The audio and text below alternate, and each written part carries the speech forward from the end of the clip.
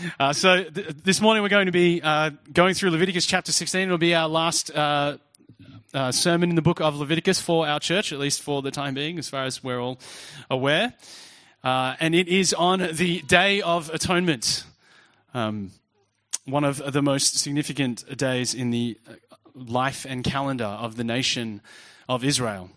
And to give you a little bit of context for those who weren't not here, or perhaps to refresh your memory, we've seen through the book of Leviticus, the first 7 chapters were laws about certain offerings that were meant to be given to the Lord, depending on different circumstances or different occasions that they were that brought them up. Chapter 8 was the ordination of the priests and how that was supposed to be done as they prepared for work in the tent of meeting.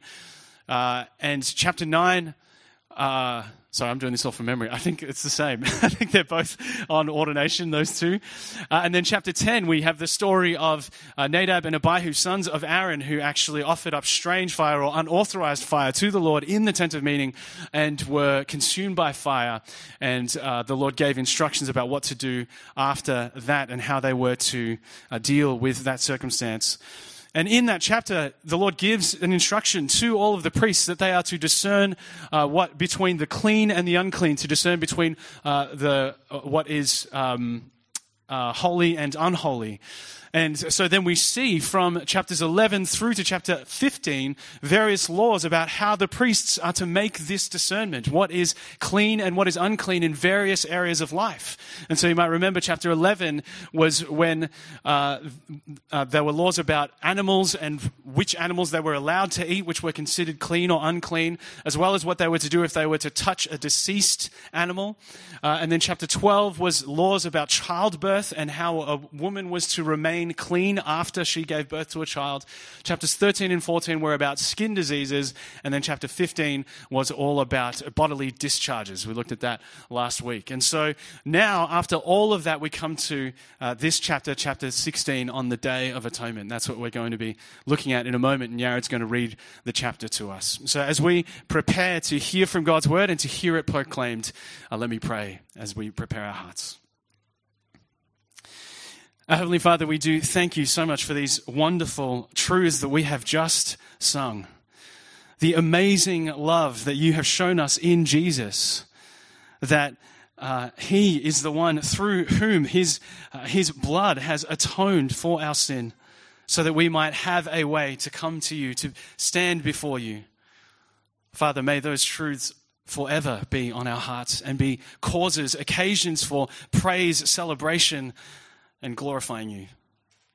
Heavenly Father, we thank you also for the book of Leviticus, a book that for many of us here today is often difficult to understand.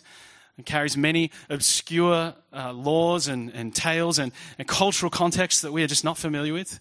Father, we thank you that over the last few months we've been able to explore this part of your very word and seek to understand it better and seek to see how it applies to our lives and seek to live in faithful, loving obedience of you as we discover all that you have to say to us through it.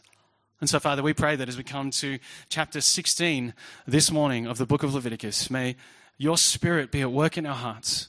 May we not simply think of these things as an exercise in seeking to understand or know things, though it certainly is that. But God, may you work in us that we might expand in our hearts, in our love for you, in our love for our neighbors, in our desire to be consecrated, to be holy, holy, to be set apart for you. We pray all of this in Jesus' name. Amen.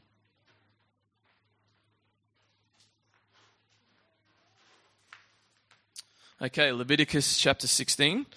If you've got a blue Bible around you, it's on page 55. If you don't have a Bible of your own, please feel free to take one home. It's our gift to you. There's 34 verses in chapter 16, so strap in. All right, the Day of Atonement.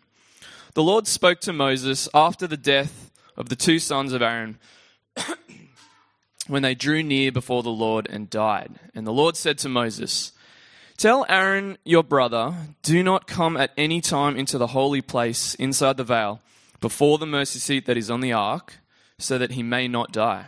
For I will appear in the cloud over the mercy seat.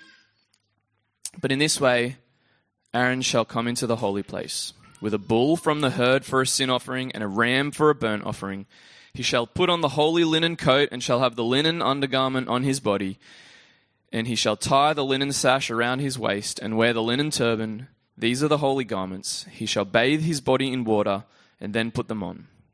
And he shall take from the congregation of the people of Israel 2 male goats for a sin offering and 1 ram for a burnt offering. Aaron shall offer the bull as a sin offering for himself, and shall make atonement for himself and for his house. Then he shall take the 2 goats and set them before the Lord at the entrance of the tent of meeting. And Aaron shall cast lots over the 2 goats, 1 lot for the Lord and the other lot for Azazel. And Aaron shall present the goat on which the lot fell for the Lord and use it as a sin offering. But the goat on which the lot fell for Azazel shall be presented alive before the Lord to make atonement over it, that it may be sent away into the wilderness to Azazel. Aaron shall present the bull as a sin offering for himself, and shall make atonement for himself and for his house. He shall kill the bull as a sin offering for himself, and he shall take a censer full of coals of fire from the altar before the Lord, and 2 handfuls of sweet incense beaten small, and he shall bring it inside the veil, and put the incense on the fire before the Lord, that the cloud of the incense may cover the mercy seat that is over the testimony, so that he does not die. And he shall take some of the blood of the bull and sprinkle it with his finger on the front of the mercy seat on the east side, and in front of the mercy seat he shall sprinkle some of the blood with his finger 7 times. Then he shall kill the goat of the sin offering, that is for the people, and bring its blood inside the veil, and do with its blood as he did with the blood of the bull, sprinkling it over the mercy seat and in front of the mercy seat. Thus he shall make atonement for the holy place because of the uncleanness of the people of Israel and because of their transgressions, all their sins. And he shall do for the tent of meeting which dwells with them in the midst of their uncleannesses.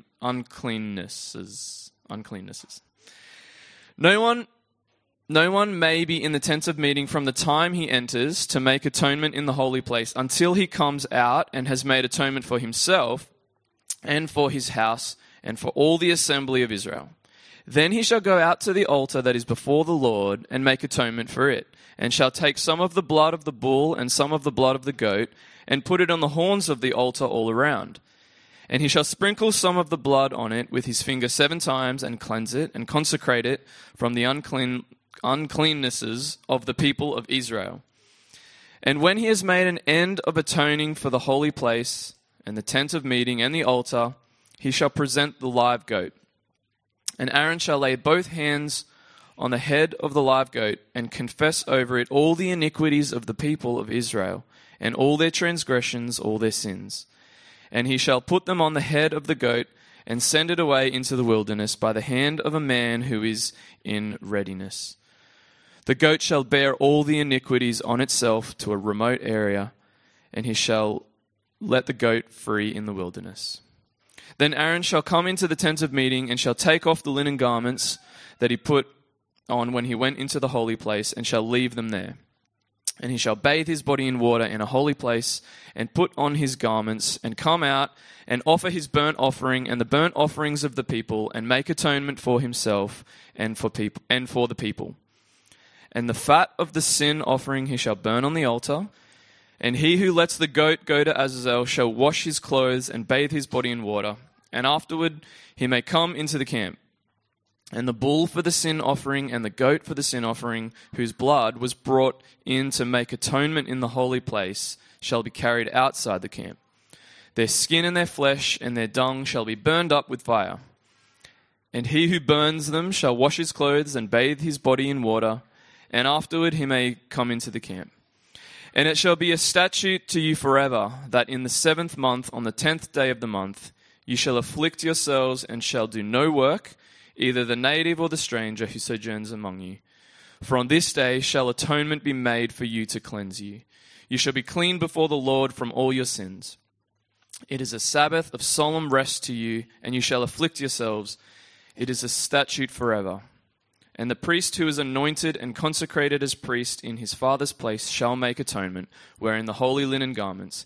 He shall make atonement for the holy sanctuary, and he shall make atonement for the tent of meeting and for the altar, and he shall make atonement for the priests and for all the people of the assembly. And this shall be a statute forever for you, that atonement may be made for the people of Israel once in the year because of all their sins. And Aaron did as the Lord commanded Moses.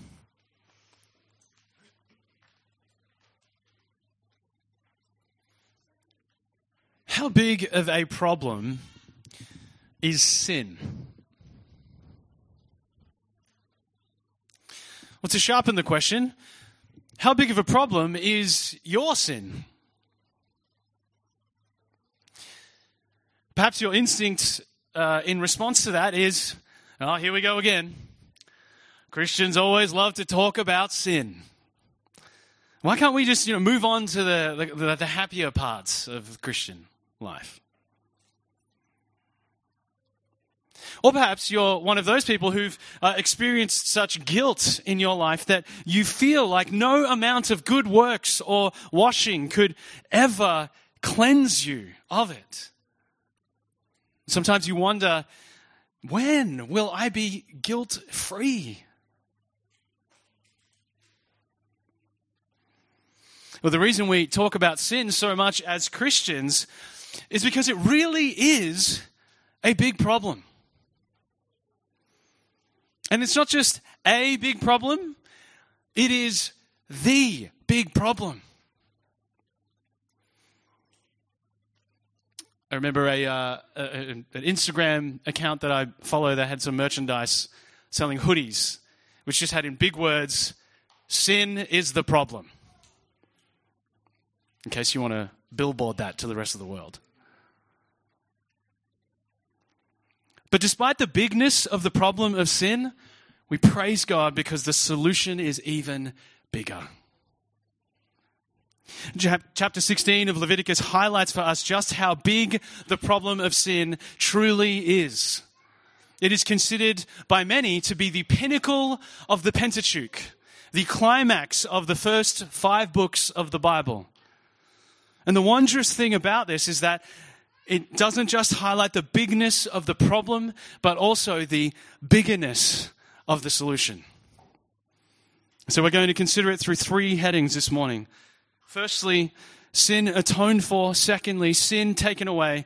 And thirdly, salvation remembered forever. Sin atoned for, sin taken away, salvation remembered forever. Let's take it all in, begin at our first heading. Let me encourage you to have your Bibles open. As Jared mentioned before, it's a long chapter. I'm not going to be working through it verse by verse, so it'd be good to follow along if you can. But otherwise, there will be verses up on the screen as I work through. So number 1, sin atoned for. Well, let me ask you this morning, which day of the year do you think is the biggest day that our nation celebrates and remembers? Oh, Saturday. Oh, Sunday. Right, Sunday. Our nation, I mean, like not just us as Christians or our church, but our whole country. Christmas. All right, well, there's one suggestion. Perhaps Christmas, which is tomorrow. Maybe Australia Day. Certainly some parts of the country would not say that. Others, like WA, I was in WA on Australia Day one time, there were Australian flags everywhere. Or maybe Anzac Day, with our dawn services and our parades. Now, I don't know about you, but I reckon Australians, especially compared to some other countries, we're not particularly patriotic. We don't really love things like that. Not like Independence Day, for example, in America, which is just a massive deal. I personally can't think of a national holiday or national celebration where the whole nation just really gets on board. Well, this day, the Day of Atonement, was a very significant one in the life of ancient Israel, and probably the most solemn and most significant. Later on in the book, in chapter 23, verse 27, it is actually called the Day of Atonement. But we don't have that. It's not used. That term is not used in our chapter this morning. But for good reason, I think it is named that. And that's because on this day there was an elaborate ceremony which was carried out by the priests on behalf of the people, and more specifically the high priest. And the people, as we'll see later, they also were to remember the day in certain ways. And it's called the Day of Atonement because all of that ceremony, all of everything that was done on this day was for the purpose of atoning for sin.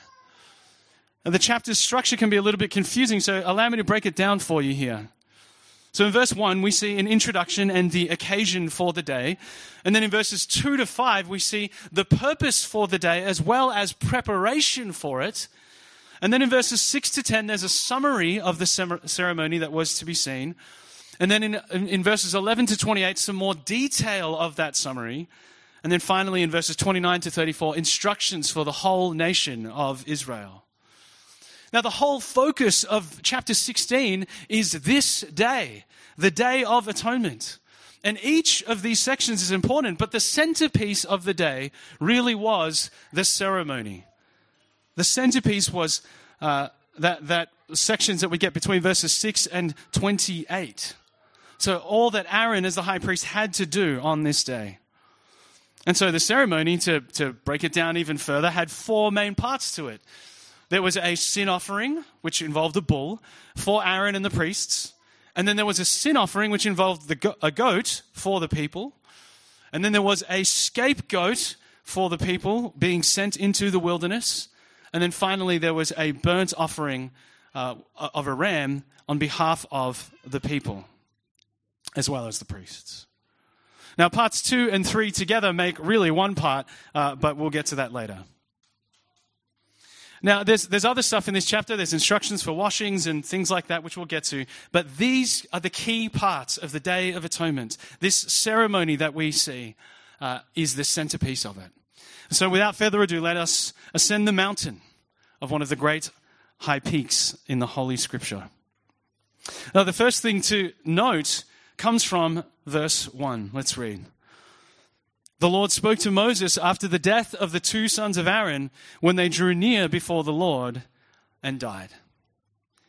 We've had a number of weeks now since chapter 10 because we've had 4 sermons in between on chapters 11 to 15.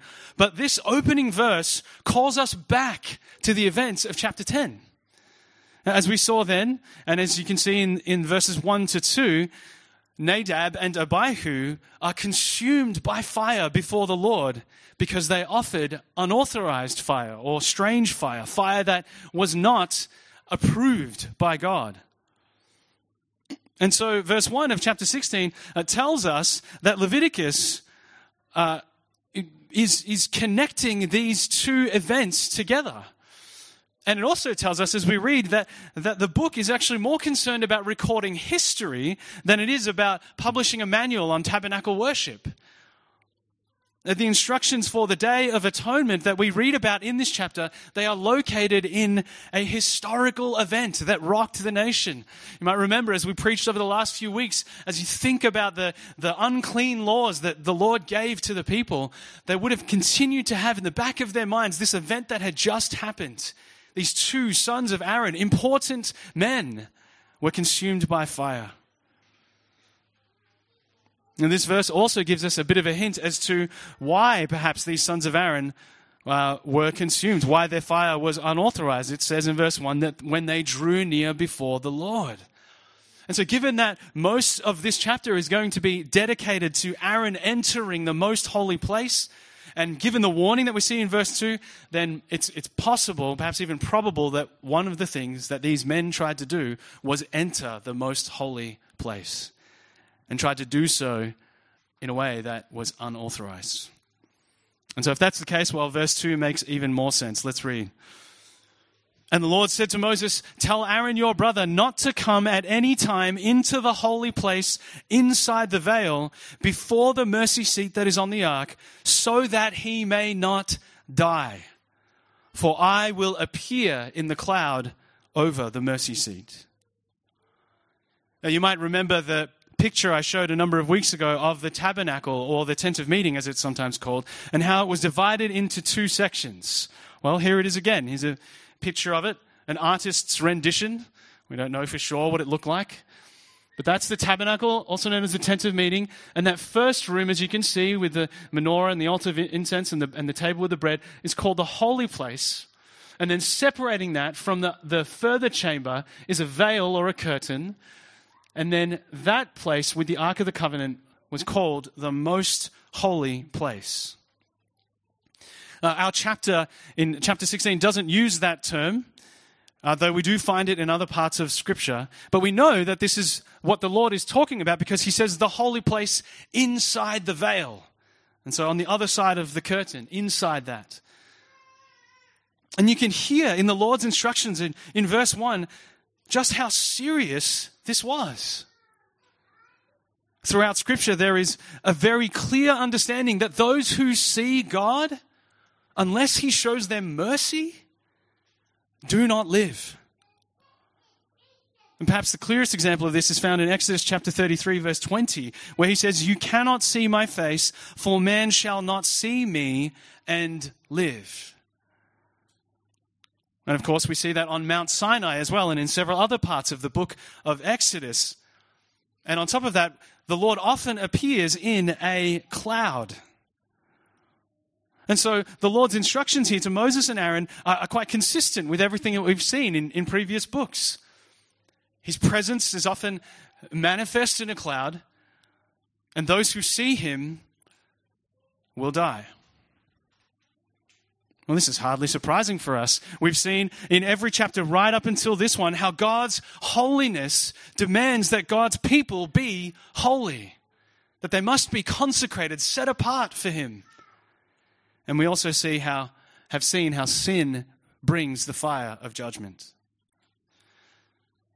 So Aaron, this instruction, or anyone, they cannot enter the most holy place because God will appear there and no one who sees him will live. Instead, the Lord gives him instructions on how he is to enter the most holy place.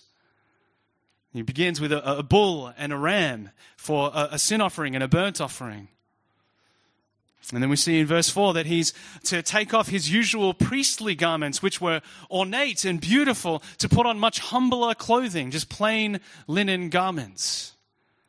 And he was also to bathe in water, which again we saw in previous chapters of one way of people becoming ceremonially clean.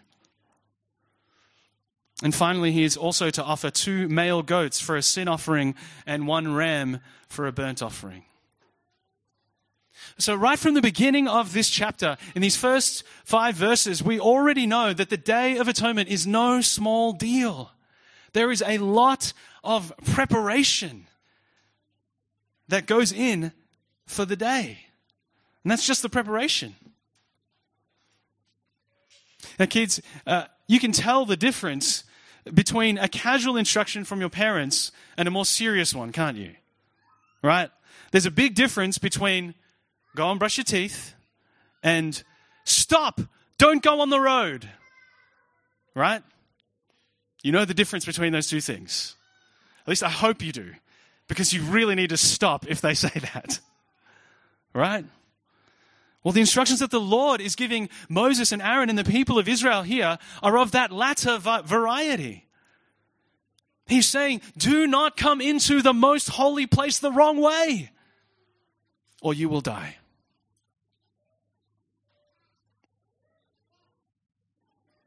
It's at this point that it's worth reminding us yet again of the big story of Leviticus and indeed of the whole Pentateuch, of the first 5 books of the Bible. Now, kids, do you remember what creatures were woven into the veil that separated the holy place from the most holy place? It's kind of hard, a bit hard to see on that picture, but yeah? Cherubim, that's right. There were cherubim woven into the veil. And as we saw many weeks ago now, the last time that we see cherubim in the Bible is at the end of Genesis chapter 3. And after Adam and Eve have been kicked out of the Garden of Eden, remember the cherubim are the ones who guarded the entry. And the entry to the Garden of Eden faced east, just as the tent of meeting does. And that will become important later. And so as we've seen all along, Leviticus is the story of how God's people may enter back into God's presence. Humanity was cast out of the garden to the east of Eden, and the story of the Pentateuch is one of how the people may come back in to the place where God is. And so the tabernacle, the tent of meeting, was like a small version of that bigger story. Now, verses 3 to 5 tell us how Aaron was to prepare. And in verses 6 to 10, we have a summary of the instructions found in verses 11 to 22. Now, you might have been confused by the fact that verses 6 and 11 are almost identical. I know that I certainly was when I first read it. Oh, the reason they are is because, as I said, there's a summary in verses 6 to 10, and then 11 to 22 give us greater detail. Now, the only thing mentioned in the summary that is not repeated in the details is how the two goats are chosen. And we read about that in verses 7 and 8, which says, "Then he shall take the two goats and set them before the Lord at the entrance of the tent of meeting. And Aaron shall cast lots over the two goats, one for the Lord and the other lot for Azazel." Now, these days we don't cast lots for things, and for good reason. Other than when the apostles chose between Joseph and Matthias to replace Judas, there's no account or instruction to cast lots in the New Testament. But here, this was done because firstly, the Lord instructed it, but also secondly, they understood that, as Proverbs 16:33 says, the lot is cast into the lap, but its every decision is from the Lord. You see, ultimately, it didn't matter which goat was sacrificed and which was sent away, all right? Because both of those goats were likely going to end up dead anyway. And the point is that this was yet another opportunity for the people of God to submit and recognize that God is sovereign over everything. That even the lot that is cast to determine which goat goes where, its decision would be made from the Lord. It was His will that would be done. And brothers and sisters, that is something that is still true of us today. Though we are not to cast lots to discern God's will for our lives, we live and we walk and we trust, knowing that He orders our steps. Now, this is a somewhat important point to consider when it comes to understanding who or what Azazel is. Now, kids, let me ask you a question. Is there more than one God? No. Some good shaking of the head I'm seeing there. But we know there are demons, right? They exist. Let me ask you, are the demons more powerful than God? No, that's right. Definitely not. There is nobody who is on the same level playing field as God. He is all powerful. Now, I say that because, as I mentioned, we're not exactly sure what Azazel is. So Azazel there is simply putting English letters to the underlying Hebrew word. Now, I think, some people suggest that Azazel could actually be the name of a demon or a false god or something, and that the goat that gets sent away is being sent where it belongs, to the place where the demon is. Now, I think this is unlikely, firstly because so far in the Bible, there's been no mention of demons. The first mention of it is actually in Leviticus chapter 17:7, where the Lord gives an instruction to Israel not to sacrifice to demons. And so you can imagine, if the Lord is making it extremely clear that they are not to sacrifice to demons, well, it would be hard to imagine why He would give this ritual on the holiest day of the year that could be so confusing about whether this goat is actually being sacrificed to a demon or not. You see what I'm saying? And so the other likely option of what Azazel actually means, or there are a couple of possibilities. One of them is that it means scapegoat.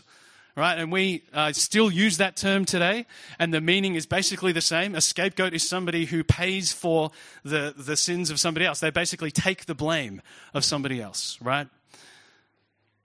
And that, again, will make sense when we get to it. But yes, some English translations use that term. Another possibility for Azazel is that it's actually the name for the wilderness or an uninhabited land where the goat actually goes. Well, look, whatever the case, whatever it is that Azazel actually is, the point of it is clear. The goat would be sent away from God's people, away from God's presence, into the place of His judgment. Well, let's see how this elaborate ceremony begins in verse 11. Let's have a read.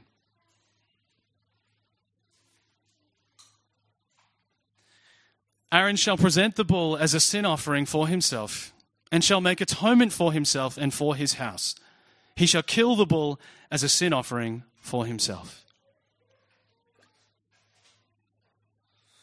You might remember many chapters ago that the laws for sin offerings found in chapter 4 detail what needed to be done if a priest sinned. And of all the various sin offerings that could be given, that was the most serious. Which makes sense. The priest, after all, acted on behalf of the people, and he represented them before the Lord. So he needed to be holy. Well, it's the same here on the Day of Atonement. Aaron needed to provide a bull for himself and for his house. And you might remember the bull was the costliest of all of the offerings. You know, if a bull can feed 1,500, 2,000 people, you can imagine what it would cost to feed that many people. That is basically the value of what is being offered up here. So from the outset of this, there is a recognition that everything must be pure and holy. There is not a single person's sin that can be overlooked on this day. After that, we read in verses 12 to 13 that Aaron was to take a censer full of coals and some incense and put it on the fire in the most holy place. And this created a cloud of incense. And the cloud was to cover the mercy seat that was over the testimony. Now notice the purpose of the cloud of incense in verse 13. It says, so that he may not die. It echoes the language of verse 3, doesn't it? Where he was supposed to do these things so that he does not die. And so it seems pretty clear that the purpose of this incense cloud was to cover the glory of the Lord and thereby keep Aaron from seeing him and dying. Well, after this, he was to take the blood of the bull and sprinkle it with his finger on the east side of the ark of the mercy seat, and also in front of the mercy seat 7 times. Once again, 7 kids means, or represents in the Bible. Oh, anyone? Completeness, wholeness, fullness. And now, if you're not sure what the mercy seat was, here is yet another artist's impression. The mercy seat was the cover that went on the Ark of the Covenant. Now, Exodus 25 records the instructions for how they were to build the ark, and it was basically like just this rectangular box covered in gold. And it had, yet again, cherubim statues on the top of it. And inside was the testimony of God. And so the mercy seat, which we see in these verses, was that cover, that bit under the cherubim. Now, it's been translated as mercy seat because the cherubim above, they make it seem like a throne, right? Psalm 99 says he sits enthroned upon the cherubim. And it's called a mercy seat because God shows his people his mercy through the atonement. Now, some English translations simply call it a lid or a cover. But the point is, the splashing and the sprinkling of the blood on the mercy seat symbolized atonement. It symbolized purification and cleansing of sin. That was its purpose. And verse 15 tells us that the priest basically did the same thing with the goat. So remember, he did the bull for him and his house, and the goat for the people as a sin offering. And the key to both of these blood splashing rites is in verse 16. Let's read. Thus he shall make atonement for the holy place because of the uncleannesses of the people of Israel and because of their transgressions, all their sins. And so he shall do for the tent of meeting, which dwells with them in the midst of their uncleannesses. Well, last week we saw the Lord give the reason for the uncleanness laws in Leviticus chapter 11 to 15. It says in verse 31 that they must do this lest they die in their uncleanness by defiling my tabernacle that is in their midst. Because the tabernacle was right in the middle of the camp of people. and they were an unclean people, their sin defiled God's tent. And what we see in chapter 15 there is expressed even more clearly here in chapter 16. You see how God, the Lord, is saying that it is because of the people's transgressions, it's because of their sins, it's because of their uncleanness that the tent of meeting must be purified. Well, this tells us that even with all of the various offerings and rules of ceremonial purification that we've seen so far in the book of Leviticus, the various offerings, the sin offering, the guilt offering, the burnt offering, all of the seed offering, the grain offering, all of those, as well as the rules that we've seen over the last few weeks for unclean foods and animals and childbirth and skin diseases and bodily discharges, even if they were to obey all of those to make sure they were as clean and as consecrated as they could be, they still needed further purification. I mean, I don't know about you, but it was exhausting preaching through those chapters. Imagine living them.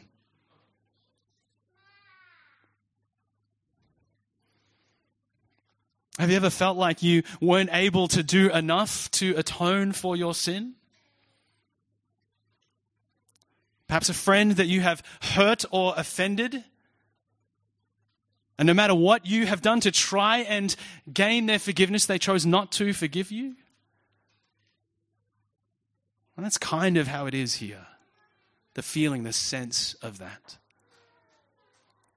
The Day of Atonement was still necessary despite all of that. And it was all to serve this purpose. Their sin defiled the tabernacle, and it needed to be purified.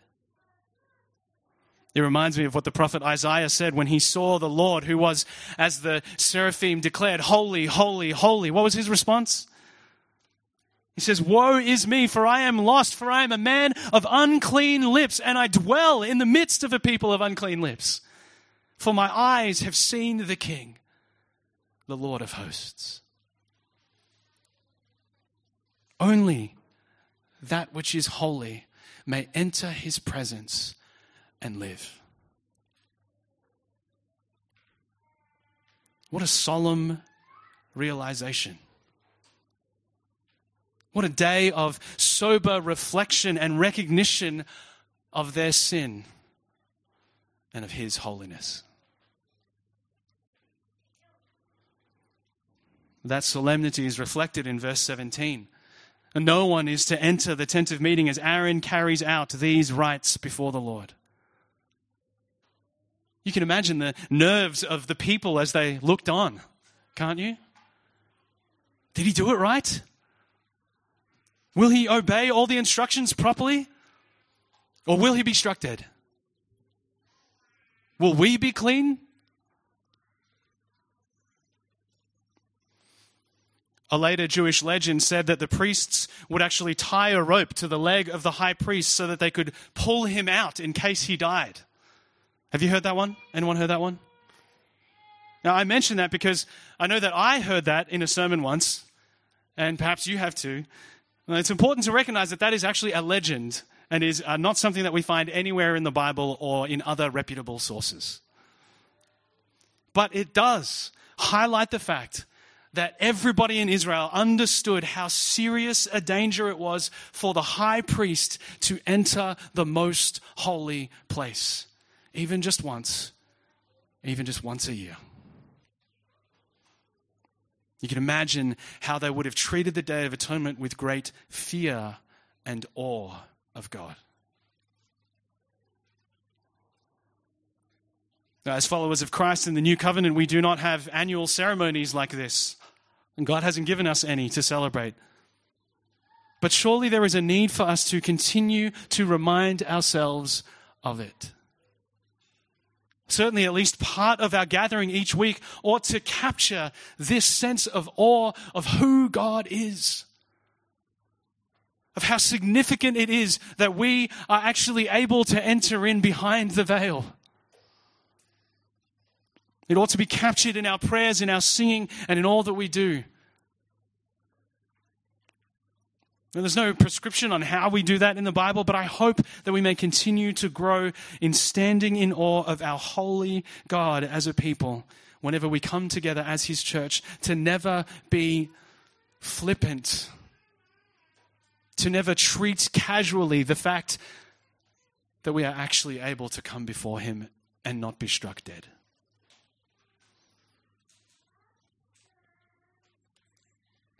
In verse 18, the high priest then does the same with the altar. He does the same blood splashing rite to ensure that the key items in the tent of meeting are purified.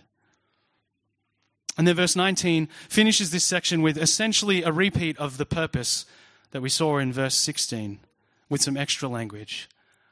He says, "And he shall sprinkle some of the blood on it with his finger 7 times and cleanse it and consecrate it from the uncleanness of the people of Israel."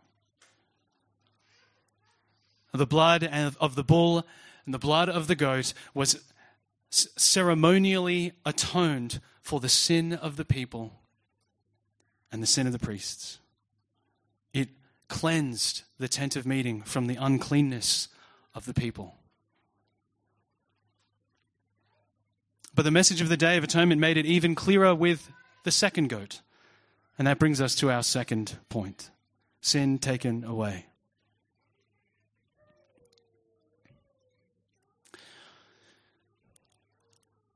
Sometimes when changing one of my youngest boy's nappies, or undies, as it were, for the one being toilet trained, I get a bit of poo on my fingers.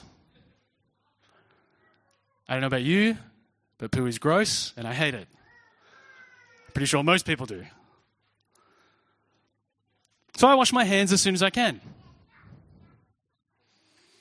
But if I just left their soiled nappy or pair of undies exposed on the floor or on the change table or wherever it may be, then it's only going to be a matter of time before I or someone else gets poo on them. And also, especially if it's one of the younger boys, it's only a matter of time before the whole house will get poo on it. Well, this next section is a little bit like that. Let's read from verse 20. "And when he has made an end of atoning for the holy place and the tent of meeting and the altar, he shall present the live goat. And Aaron shall lay both his hands on the head of the live goat and confess over it all the iniquities of the people of Israel and all their transgressions, all their sins. And he shall put them on the head of the goat and send it away into the wilderness by the hand of a man who is in readiness. The goat shall bear all their iniquities on itself to a remote area, and he shall let the goat go free in the wilderness." Well, the first goat is slain and its blood is used to atone for the people so that the tent of meeting could be purified from their sin. Here, the goat has all the sins of the people confessed over it and it is sent away into the wilderness. Now, the man who is in readiness likely had the job of making sure that the goat did not come back. Now, centuries later, the Mishnah, a collection of Jewish tradition that was written down, recorded that what would happen in this rite is that the man who is in readiness would push the goat off a mountain to make sure that it died. Now, that's not in our chapter, of course. Verse 22 just says that the goat is to go free in the wilderness. But perhaps the practice evolved into this, which would just simply emphasize the point that they did not want the goat coming back. Its place with its sin, with all the sin of the nation now being confessed over it, is not amongst the people. It is now in the wilderness. That is where it belongs. So of course it makes sense that you don't want this goat to come back. You want to get that thing as far away as possible, right? Like a dirty, full nappy. You want to just chuck it into the bin and never see it again. Of course, this is far more serious than a nappy because it bears the iniquity and the sin of all of the people. Now, it's worth noting here that the two goats served actually a united purpose expressed in different ways. If you look back in verse 5, it says, 2 male goats for a sin offering. You notice how it talks about both goats being given for one offering. Now, this ritual of sending the goat away into the wilderness, it only happened on this day. You won't find any other instructions or laws about anything like this in the rest of the Bible. There's no offering like it anywhere else. But once a year on the Day of Atonement, this is what would happen, and its purpose is the same as that of a regular sin offering. It is to atone for sin. Both goats deal with the sin of the people. And notice the directions of the two goats. They both began at the entrance to the tent of meeting. The first goat is sacrificed and its blood is brought into the most holy place. That is a westward direction, a direction back towards Eden. And it is by the blood of that goat that the high priest is welcomed in and the sin of the people is atoned for. It's purified so that he can enter the most holy place. The second goat, having had the sin of the people confessed over it, is then sent east. Remember, that is away from the entrance to the tent of meeting, away from the entrance to the Garden of Eden, away from Eden. And so the second goat is being sent away from the presence of God, away from the tent of meeting and into the wilderness. It is cast out into the place of chaos and death, just as Adam and Eve were cast out of the Garden of Eden into the same place. The goat bearing the sins of the nation is getting the treatment that sin deserves. It is going to the place where it belongs.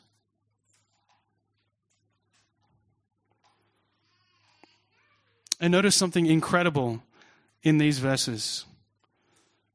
Look at how the Lord makes it clear in verses 21 and 22 that it is all their sins. All of them. Brothers and sisters, this anticipates and foreshadows the wonderful, great truth of the gospel. Take heart and take comfort in this. Jesus did not take only some of your sin. He did not only get you halfway there so that you could get yourself the rest of the way there. He did not only take on the worst of your sin. His blood has washed away all your sin. All of it. As 1 John 1:7 reminds us, if we walk in the light as he is in the light, we have fellowship with one another, and the blood of Jesus, his Son, cleanses us from all sin. If you're somebody who is more prone to seeing your sin as overwhelmingly great, like you've got blood on your hands and you can't scrub it off, remember that your Savior is greater. Jesus didn't half do the job. He did it fully.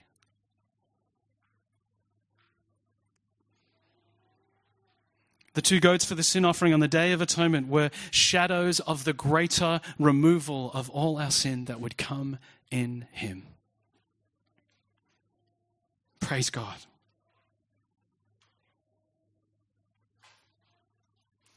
Well, in verses 23 to 28, we have further instructions for ceremonial cleanness that must be obeyed by Aaron and the man who led the goat into the wilderness. They had to make themselves ceremonially clean again, which makes sense.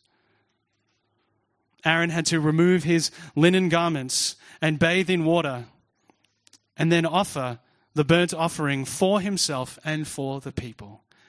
As we saw in chapter 1, this offering was one of total surrender. Remember, everything got burnt up, hence the name. But it was also one of atonement. It was a fitting offering to give at the end of the entire ceremony. Everything about this ritual underscored the importance of consecration, total consecration of the people of Israel to the Lord. And it also declared the atonement of their sin. Well, up until this point, the only person involved in the whole day was Aaron, or the chief priest, as well as the man who pushed the goat off the cliff. What were the people of Israel doing at this time? Well, that brings us to our final point. Salvation remembered forever.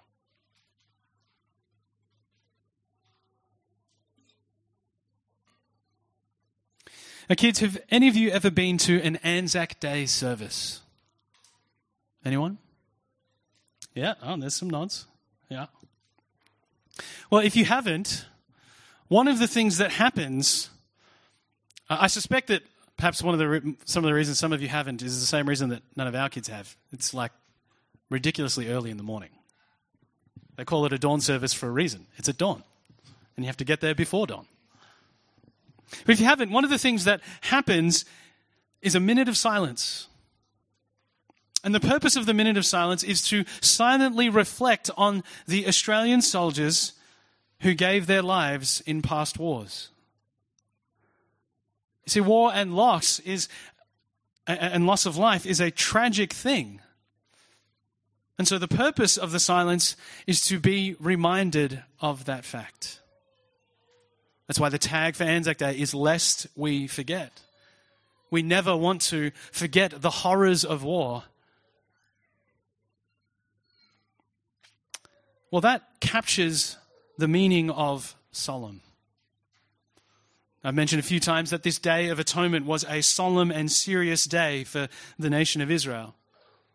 And once a year they were to be reminded of their sin, and they would need to see what it takes for all of it to be atoned. Now, Aaron, or whoever the high priest was, would go through all of these ceremonies that we just looked at. But the people of Israel had their own role to play in remembering it too. So let's read from verse 29. And it shall be a statute to you forever that in the 7th month, on the 10th day of the month, you shall afflict yourselves and shall do no work, either the native or the stranger who sojourns among you. For on this day shall atonement be made for you to cleanse you. You shall be clean before the Lord from all your sins. It is a Sabbath of solemn rest to you, and you shall afflict yourselves. It is a statute forever. And the priest who is anointed and consecrated as priest in his father's place shall make atonement, wearing the holy linen garments. He shall make atonement for the holy sanctuary, and he shall make atonement for the tent of meeting and for the altar, and he shall make atonement for the priests and for all the people of the assembly. And this shall be a statute forever for you, that atonement may be made for the people of Israel once in the year because of all their sins. And Aaron did as the Lord commanded Moses. Notice a few things in this passage. Firstly, the word afflict there was used to express humbling themselves, which was normally done through fasting and prayer. And they were also to do no work, which was something they did every Sabbath. And so verse 31, which says a Sabbath of solemn rest, literally a Sabbath of Sabbaths in Hebrew, they were told to do this, and again, recognizing the solemnity of the day. This was a day for coming humbly before the Lord.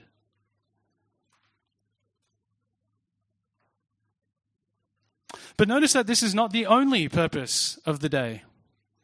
They are not only to recognize the solemnity of their sin and the necessary blood that needs to be spilled in order for it to be atoned for. Just look at how many times the word atonement is mentioned in these last few verses. And look at the recipients of that atonement. Verse 33 mentions the holy sanctuary, the tent of meeting, and the altar.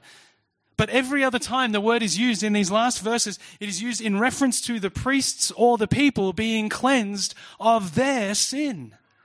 Well, how does the tent of meeting get atoned for? How is it cleansed and purified of their sin? By having the people's sin atoned for, purified and cleansed. The sin is so serious that the Day of Atonement was required, but the Day of Atonement also rang an amazing note of God's steadfast love and mercy to his people.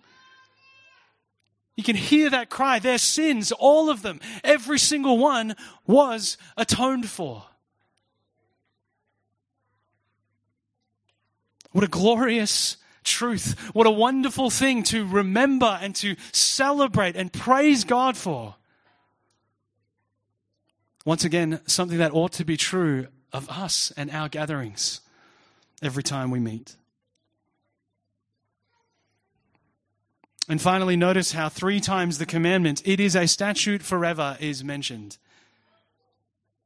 Or perhaps you might be asking, how can this be a statute forever if the nation of Israel was destroyed and the temple, which would eventually replace the tent of meeting, was also destroyed? If tabernacle worship, if the ark, if all of those things were gone, how could this be something that lasts forever?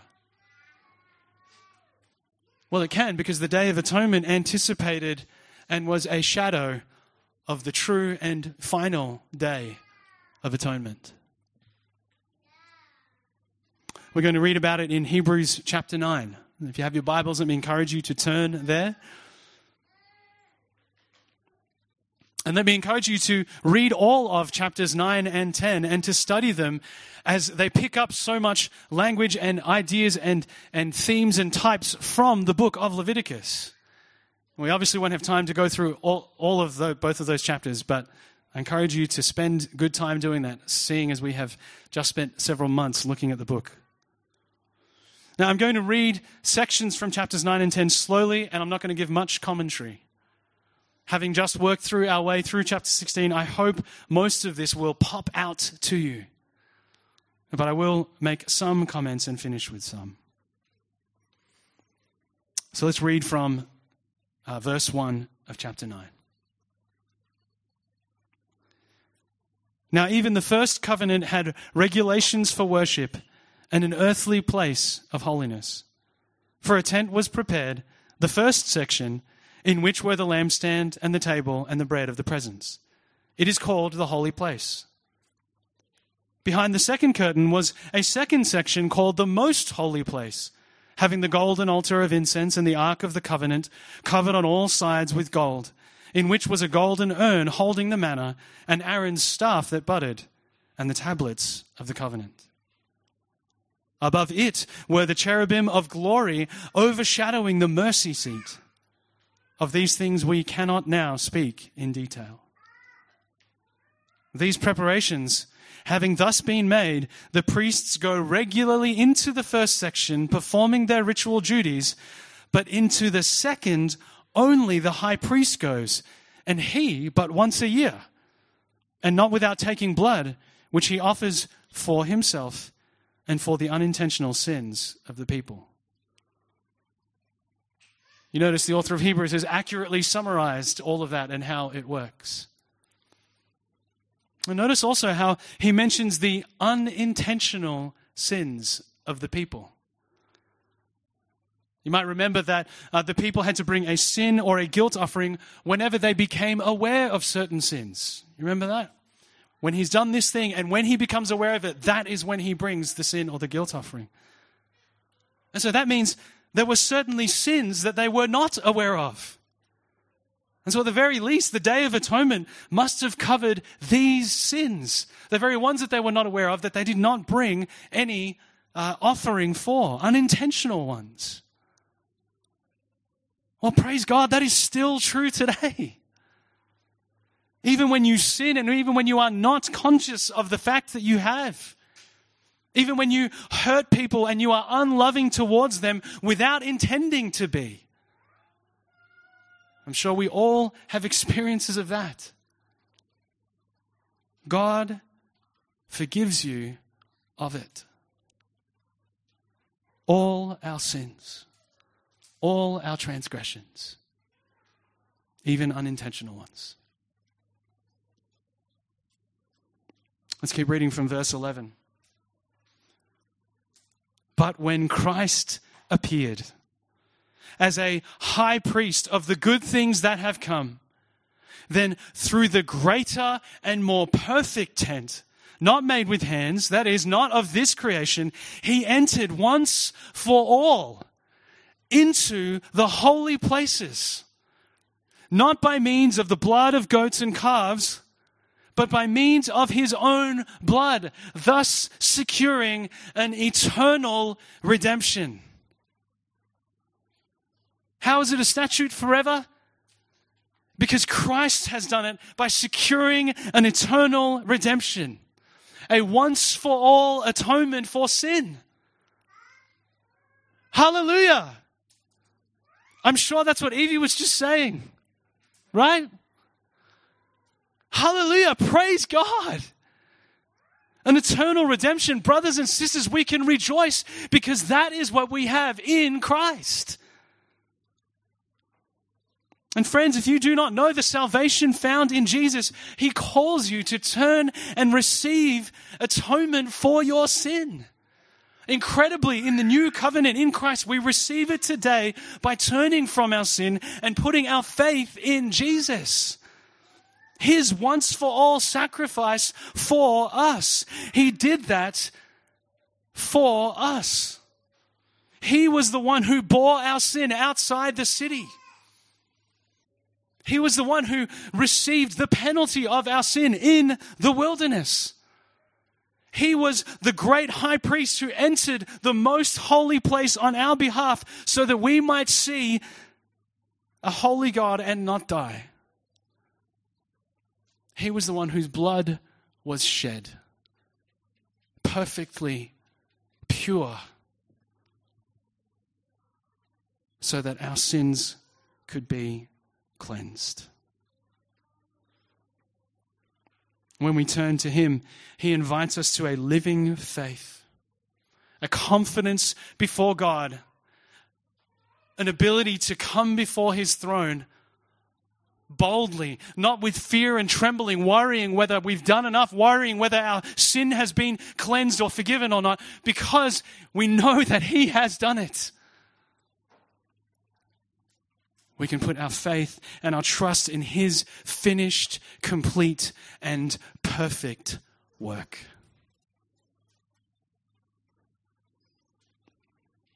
Let's finish with verses 19 to 22 of Hebrews 10. Therefore, brothers, since we have confidence to enter the holy places by the blood of Jesus, by the new and living way that he opened for us through the curtain, that is, through his flesh. And since we have a great priest over the house of God, let us draw near with a true heart, in full assurance of faith, with our hearts sprinkled clean from an evil conscience and our bodies washed with pure water. In Christ, we have received an atonement that has washed us clean forever. May we rejoice in that all our days.